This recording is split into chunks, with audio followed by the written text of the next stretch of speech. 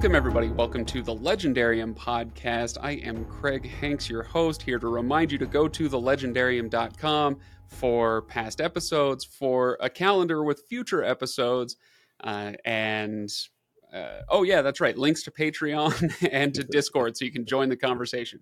All right, now that that's out of the way, I want to introduce my guest today, John Evans. John, how are you? I'm doing very well. How about yourself?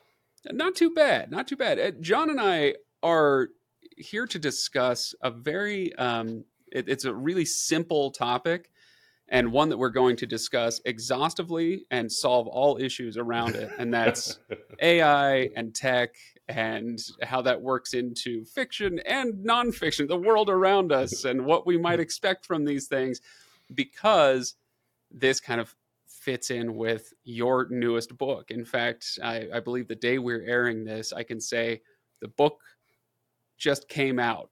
I think it just came out a few days ago, John. So the book is Exadelic. The author is John Evans. Now, John, I was going to take a stab at your bio, but all I came up with was he's the guy who's been everywhere, done everything, seen everything, met everybody, knows everything. What am I missing? Why don't you give us a bio, John? I mean, I appreciate the hagiography, but I also describe it as easily bored, which is less flattering sometimes. But so I grew up in a smallish town in Canada, Waterloo. Studied engineering there at the same school as my hometown, and possibly overcompensated by spending the next 13 years bouncing randomly around the world, working somewhere, traveling through, Southeast Asia or Sub-Saharan Africa for some months, finding another tech job somewhere and going traveling. And along the way, I started writing. I mean, I've been writing since I was 15, but I started writing seriously. And just when it looked like this nomadic itinerant existence was going to have to come to an end and harsh reality was going to creep back into my life, I got a book deal and managed another few years of bouncing around, this time as a gallivanting novelist, writing mostly thrillers, before I eventually returned to the warm and much more lucrative embrace of the tech industry, where I live and work now in Berkeley. But I've been writing all along. And science fiction was always my first love. I grew up on science fiction. I spent most of my time on the internet the other days reading about science fiction. So it's super exciting to finally have written like a classic genre science fiction novel. Nice. There. Yeah, it's on the lucrative note, I've had a few conversations offline recently with some authors who have spilled some numbers, and it is shocking how little your favorite author probably makes. You know, your favorite author who isn't named Stephen King or Brandon Sanderson or George Martin or something like that. Like a successful author probably has a day job or at least a side gig or something. It's remarkable. So tip your favorite author today. Go find them on Coffee or Patreon or something like that.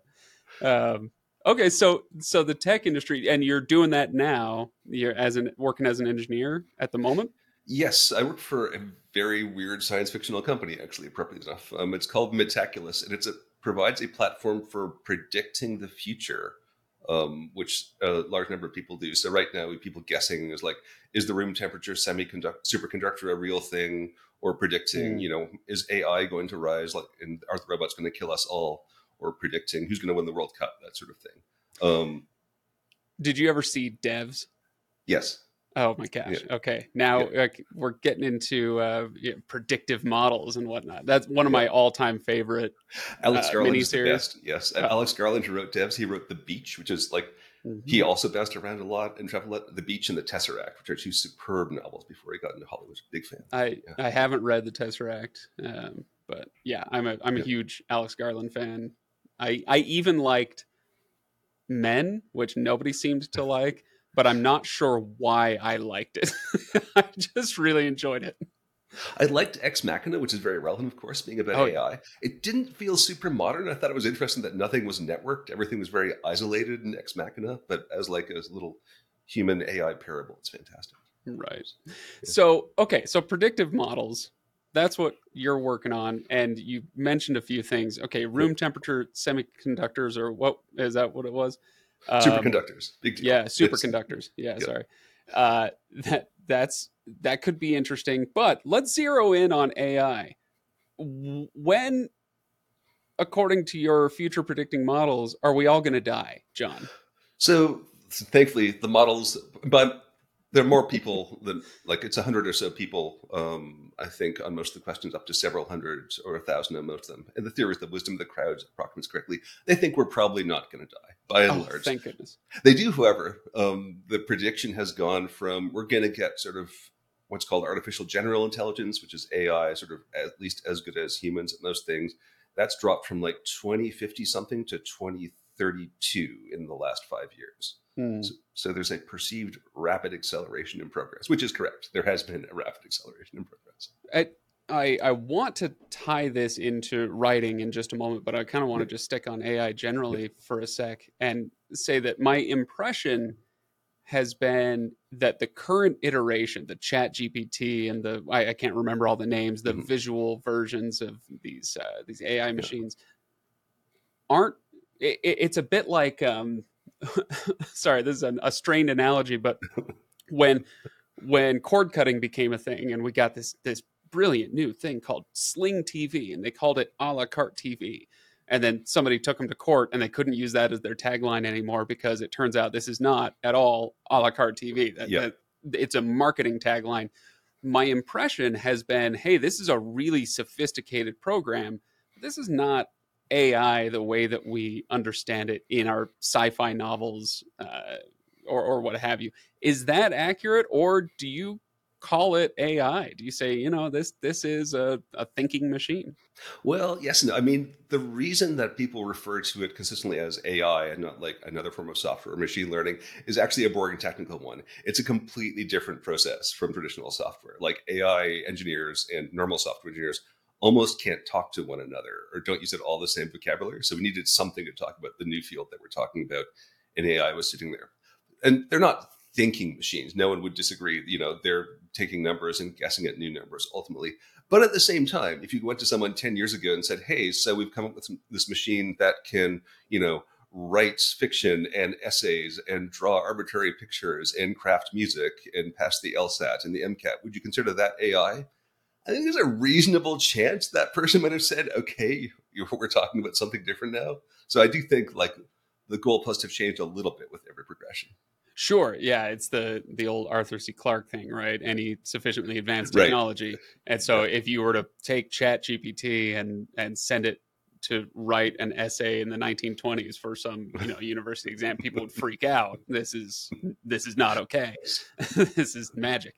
But now we've grown so used to technology that we see the limitations. We see that, like, there was the great story of the lawyer who submitted a brief to the course with false. He'd put into Chat GPT, I need cases that that show X, Y, or Z, and it spit out a bunch of historical cases. Turned out it made it all up. None of it was true.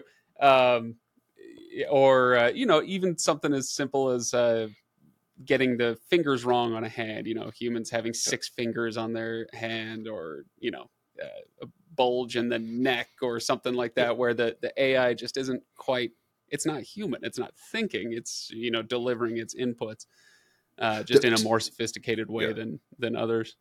To an author, though, this is kind of more of a feature than a bug. I mean, this is fantastically weird. If you come to an author and say, "Well, we built a machine that can calculate numbers even more precisely," that's kind of boring. But if we've built a machine that can create art and do writing, but is terrible at math and makes things up all the time and can draw almost anything but not hands for some reason. Like, this is fantastically weird. Like, this is a completely insane development, which I think people are underappreciating just how weird this is, that we've, through great effort and enormous computational power, finally built a computer that can't do math. That's a good point. So you seem to be having a good time with it. Is that because and what I mean is, a lot of people are scared, hey, if I'm a writer, maybe I'm a short form online writer for some magazine or something, or I'm a novelist, and some people are freaking out. Well, am I still going to have a job in 10 years because of Chat GPT? You seem to be laughing about it. How do you feel about the issue? Do you feel like the robots are coming for you? I mean, me personally, probably. I think, it's kind of funny because we were thinking we'll build an AI and AI will replace burger flippers and truck drivers. It's actually coming for the software engineers like me. I mean, the thing that GPT-4 is really, really good at, in fact, the thing that it's really professional, high quality out of the box, is in fact writing software. So I'm not saying that we're all going to be replaced, but I think the fundamental approach to writing software is going to be pretty different in a few years' time, because the machines are very good at it, it turns out. So they're good at writing software, but human emotion might as well be, the hand that it can't draw or something, Yes, right? yeah. So that. Yeah. Sorry, go on. Well, it can mimic emotion, right? Like, right. It's pretty good at taking other expressions of emotions that it has found or has been trained with by whatever curiously opaque data set that got fed into it, and then mimicking it. But I don't think it's ever is a strong word, but I don't think the current technology is going to sort of push the envelope or do something new or heart-rending in an original way. Okay. Yeah. Interesting. Yeah. When I think about this issue of AI, is this AI as defined, if we define it as a thinking machine, right? Something that can think and, dare we say, feel. It then, of course, leads us to the question of what does it mean to be human versus, an artificial intelligence. And as we make fun of the machine for not being able to kind of comprehend, basic math or get in touch with this person's true emotional state, you then turn the lens inward and go, how good am I at math? How good am I at understanding the people around me and spitting out complex thoughts and emotions based on my inputs, and so then you get into, gosh, how artificial am I? Dun, dun, dun. So I've been looking into sort of the history of AI and the history of AI doom, just sort of interesting background to where we are now into the book. And so in 1970, Philip K. Dick wrote an essay and gave a talk in Vancouver called The Android and the Human, where he argued 53 years ago that machines were becoming more human, that he wouldn't have been all surprised to discover we built machines that can create art and do writing but are bad at math, but also that we are becoming more robotic, that our society is becoming more bureaucratic and constrained, and our reactions to things are more sort of templated and automatic than they used to be. And, he suggests that at some point they're going to overlap, which of course, I mean, that's a lot of his work, right? The replicants in Blade Runner, there's... Phil K. Dick was he thought differently than just about anybody that I There is no denying that, yes. His brain just worked different, right? Yeah. Oh man, I've got to go back and look that up again. It's been a while. I am familiar with the thing you're talking about, but it's been years and years since I came across it.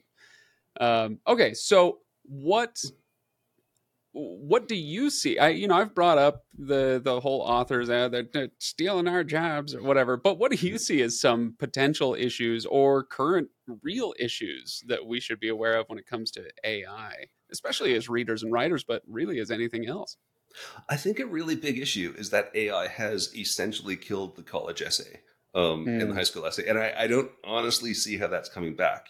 There were attempts to sort of figure out, was this AI written? Was this human written? I think those are doomed, and we're never going to get to any good sort of, real way to deal with that if people are trying to hide it one way or another.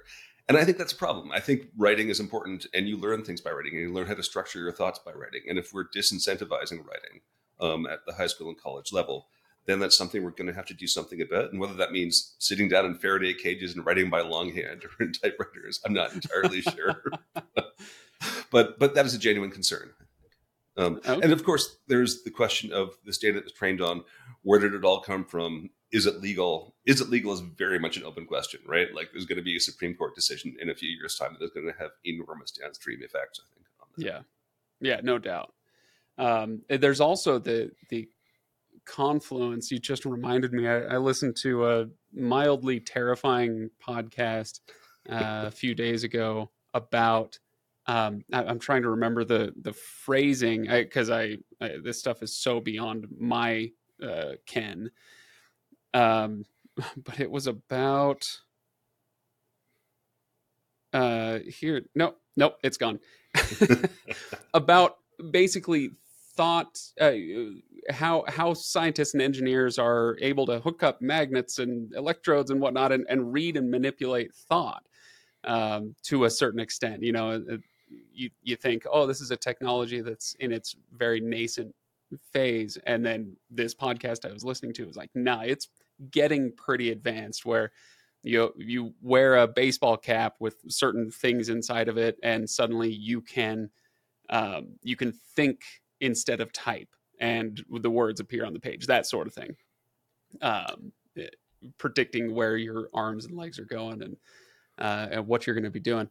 Anyway, so that plus the AI, it like I said, mildly terrifying, but I think that was the goal of the podcast. So this is like, the technology is not old, but I wrote for TechCrunch for 10 years. And like a long time ago, 2010, I wrote about this startup that had this sort of web of sensors that you put on your head. And if you thought the right thoughts with the right strength, you could use it to control things. Some friends of mine in Toronto promptly started using it to control a flamethrower, which is more than a little, yes, the first thing you go to, right? Immediately to the flamethrower. Boys with toys. Yes, exactly. And it works. So that was a little disconcerting. And of course, that was in the pre-AI area. And now, we're going to have better sensors. We're going to have better understanding of those sensors. The AIs are very good at figuring out and decoding, how those protocols and sensors work.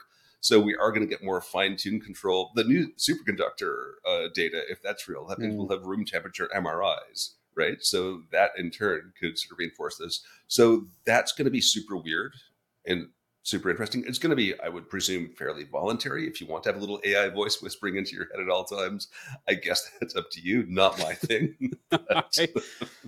So my oldest brother is over the moon about the concept of driverless cars.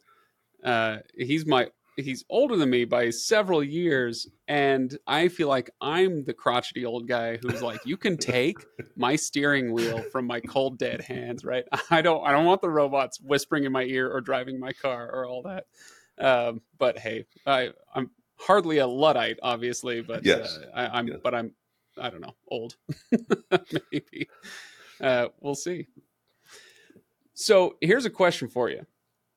Oh no, I'm sorry. I want to go back actually before I get to that question. You mentioned getting into Faraday cages and writing novels. That's what made me think of that.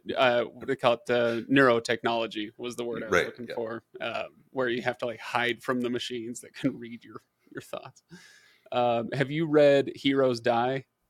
Matt Stover. I have not. I know of it, but I haven't read it. Okay, yeah, we're covering it again for anybody listening. Yep. Drew McCaffrey from Inking Out Loud, he and I are going to be doing a series on the Acts of Cain, and it's there's a net, like a silver net, very much like that you drape over your head or your whole body, and suddenly magic can't affect you, and it feels very similar to that sort of thing. Remember Edward Snowden when he was doing his leaks to The Guardian and so forth? They'd get together in his apartment in Hong Kong and everyone take their phones out and put them in the fridge, because fridges are very effective Faraday cages. Yeah. Right. Oh, how interesting. Wow. Okay. So a question for you. At what point is a book written by AI no longer a piece of human art? Okay. So is there a line? I know a lot of people, especially, emails and college admissions essays and whatnot, where they'll put something into ChatGPT, it'll spit something out, and they may not use that, but it's a starting point for them. Oh yeah, that's an interesting idea. I'll riff on that, and they use it as their starting point. I could see books doing a similar thing. Hey, outline for me a hero's quest story about a farm boy and a dark lord and whatever other tropes you want to put in there. And it spits out an outline for you, and then you go ahead and write the book. Or just have it write the entire thing for you. Do you have a sense of where your line would be, or where you'd like everybody else's line to be as well? I guess I do. I mean, I have no interest in collaborating with an AI on writing a book. Like, I think the whole point of writing books is you should be writing a book that only you can write. There's already too many books in the world, and you should be trying to be unique anyways. That said, like, collage and cut up is a legitimate form of artistic impression, right? If you take 1,000 public domain postcards and you collage them together in an interesting way, then the collage is obviously a work of art in and of itself. And I guess hypothetically I could extend that to text, but I don't know. It doesn't really work for me. I think the Copyright Office's recent judgment, which is that a work is copyrightable to the extent that it is created by a human, is actually not a bad bar to go by. Like, obviously, I can envision a future in which we assign AI personhood to like a million times better AIs in the future, and they get the copyright, blah blah blah, or and it's their art. But for now, I think I'm leaning towards it as like collage elements of public domain art is the closest analogy. Yeah. Okay. I'm not sure where I come down on this. Like I said, I'm pretty anti-robot in my Yeah. own, personal day to day. Well, no, that's not true. I've got some assistants behind me that I can't say her name or else she wakes up, and you know who I'm talking about. Yeah. But I struggle with this a little bit. Like, the whole point of art is to understand the human condition Right, and to exactly. communicate it. And if a machine is doing that, I'm just not sure that I would feel or respect the same thing. It's like years ago, that it's been, gosh, decade or two now, that somebody came out with an algorithm that analyzed Mozart's music and then was able to spit out false Mozart music. But what they did was they would create these sonatas or what have you, with this, for lack of a better word, AI. They would have them performed and then go take them to Mozart experts and see if they could fool them and say, hey, we found something in an attic. It's a lost piece of Mozart.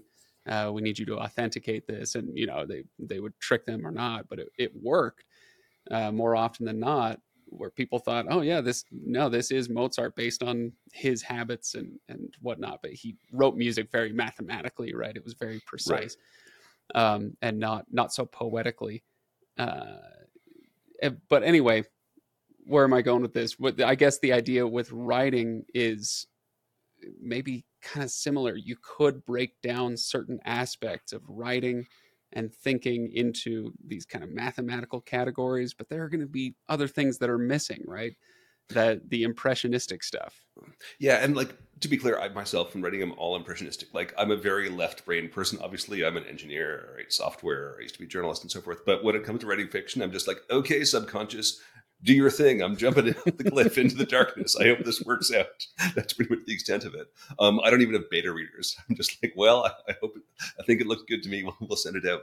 That said, I can envision you feed a novel into an AI and it analyzes it and comes back and says, you have 4 plot lines here, and the third one just completely ends and never gets interwoven into the other 3. Was that deliberate? So, like, a critical, analytical, structural analysis, maybe. I personally would not want to do it, but I wouldn't say it was bad or rule it out for other people.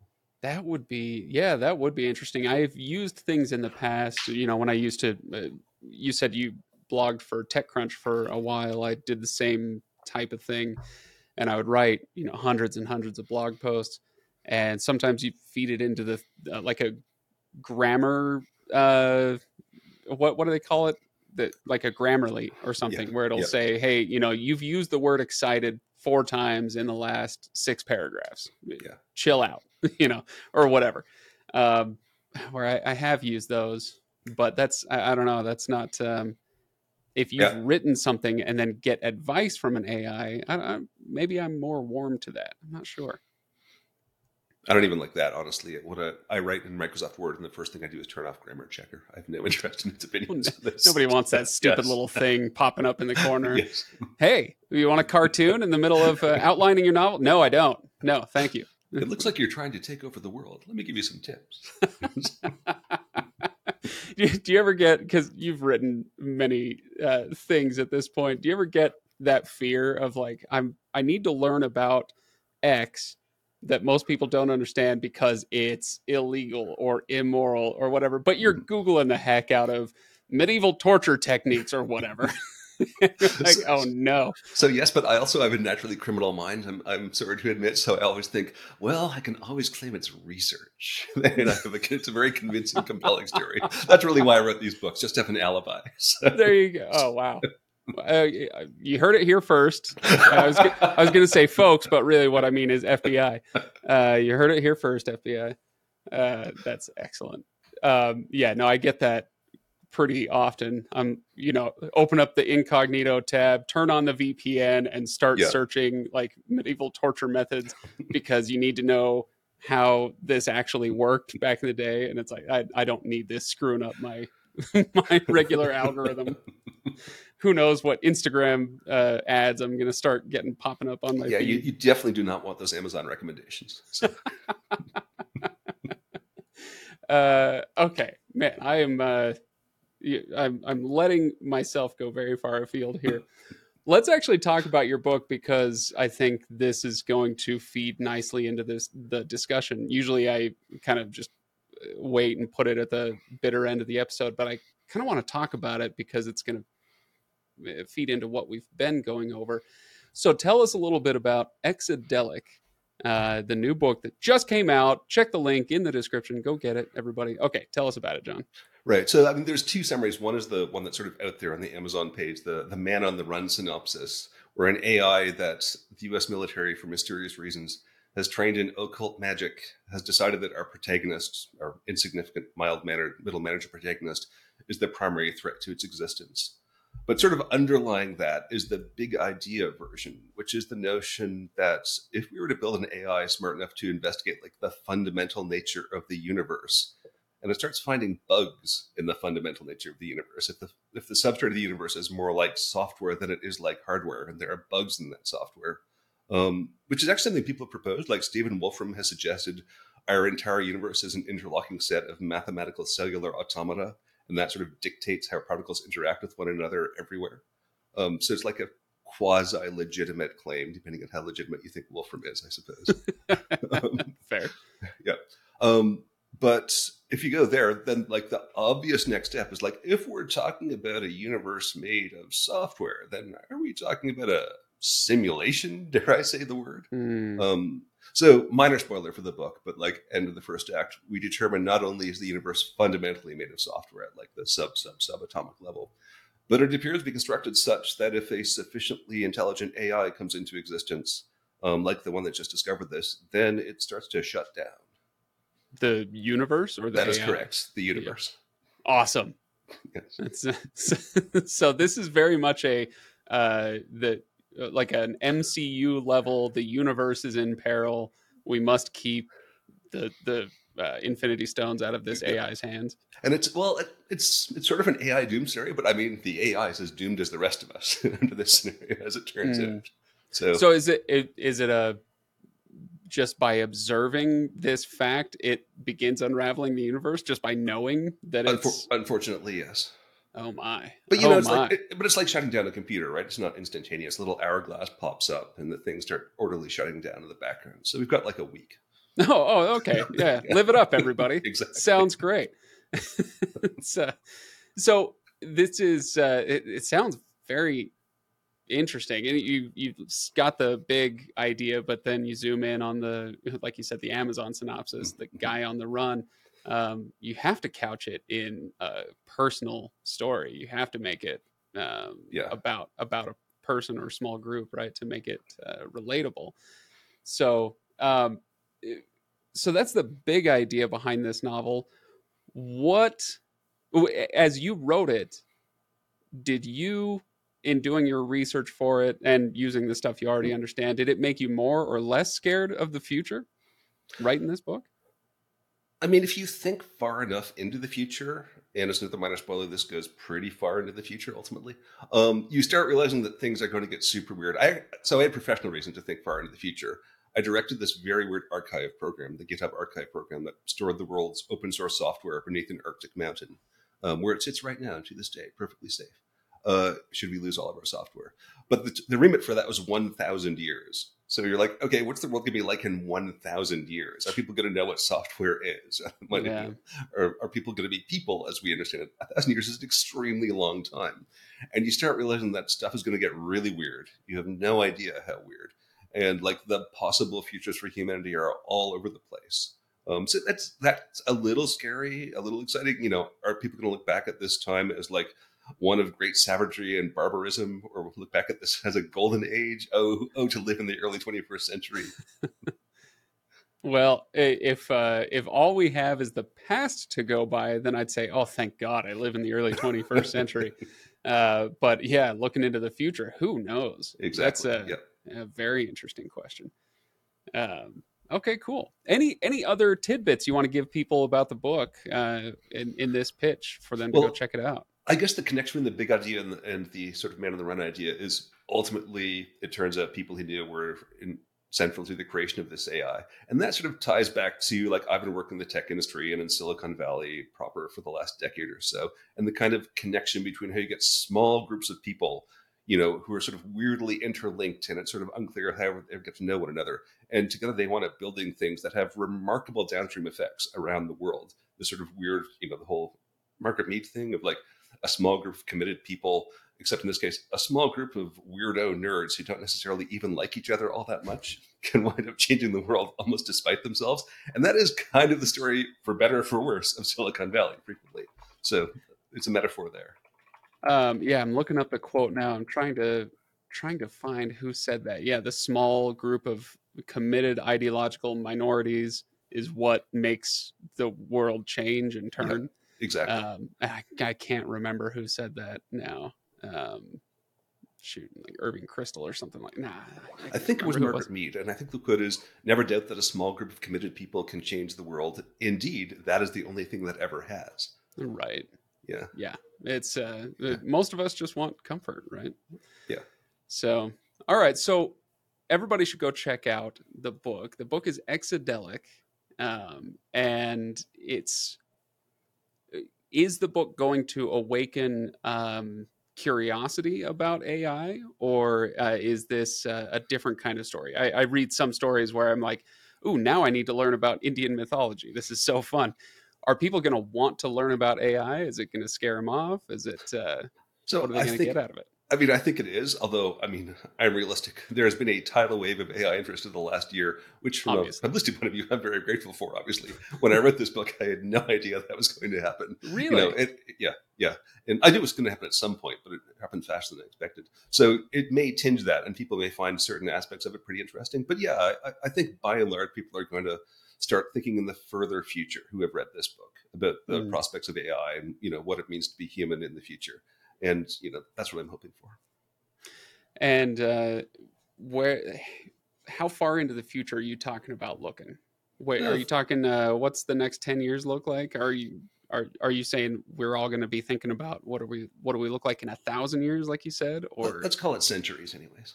oh, wow, yeah, I'll tell you what. There's so much that has happened in the last 20 years that has been shocking and completely unpredictable that I have stopped even trying. I have no idea where we're going to end up in 5 years. Honestly, the last 2 weeks have been nuts. Like, I saw something floating around, like there's a very effective cancer drug allegedly entering phase 1 trials. We got room temperature semiconductors in the last 2 weeks, it looks like. I woke up at 3 a.m. last night and found out that a space factory company in Los Angeles had replicated those results on premises. Oh wow. So, yes. So, yeah, we live in a strange and exciting time, which is good, because I feel like the last 5 years, like post everyone have a smartphone, were a little bit boring from a tech science fiction point of view. And I feel like we're being swept away into some sort of new current again. And isn't that just the way it goes? It's Yeah, when it rains, it pours, very much. sort of thing. Um, oh, you sparked something in my head. Oh yeah, the other thing was the possibility of cold fusion, where Right. Yeah. somebody Yeah. has, for those who don't know, that it's not been done at scale yet, but the concept, the test, was successful. Where it's looking like possibly within my lifetime we'll have um, uh, infinite renewable non-carbon emitting energy, Yeah. and it But to be clear, just we're getting that anyways. Like, solar power is getting so cheap so fast. It is now cheaper to build a new solar plant than to continue running the old fossil fuel plants in oh many really. parts of the world. Yes. Oh well. Yeah. Would it, sorry, this is a total tangent, but since you might know, because this is my podcast, haha, sorry, book nerds, but I'm going off on tech for a second. I remember reading when I was in college, so this would have been 15 years ago, a book that was my first introduction to the idea of the the space solar array and the microwave beams and getting power to Earth that way. You seem to know about solar power and whatnot. Are we going to be using solar power? Is it going to be this cold fusion? Where do you think we're headed?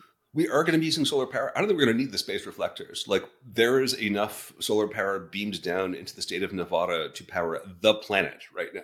The entire planet.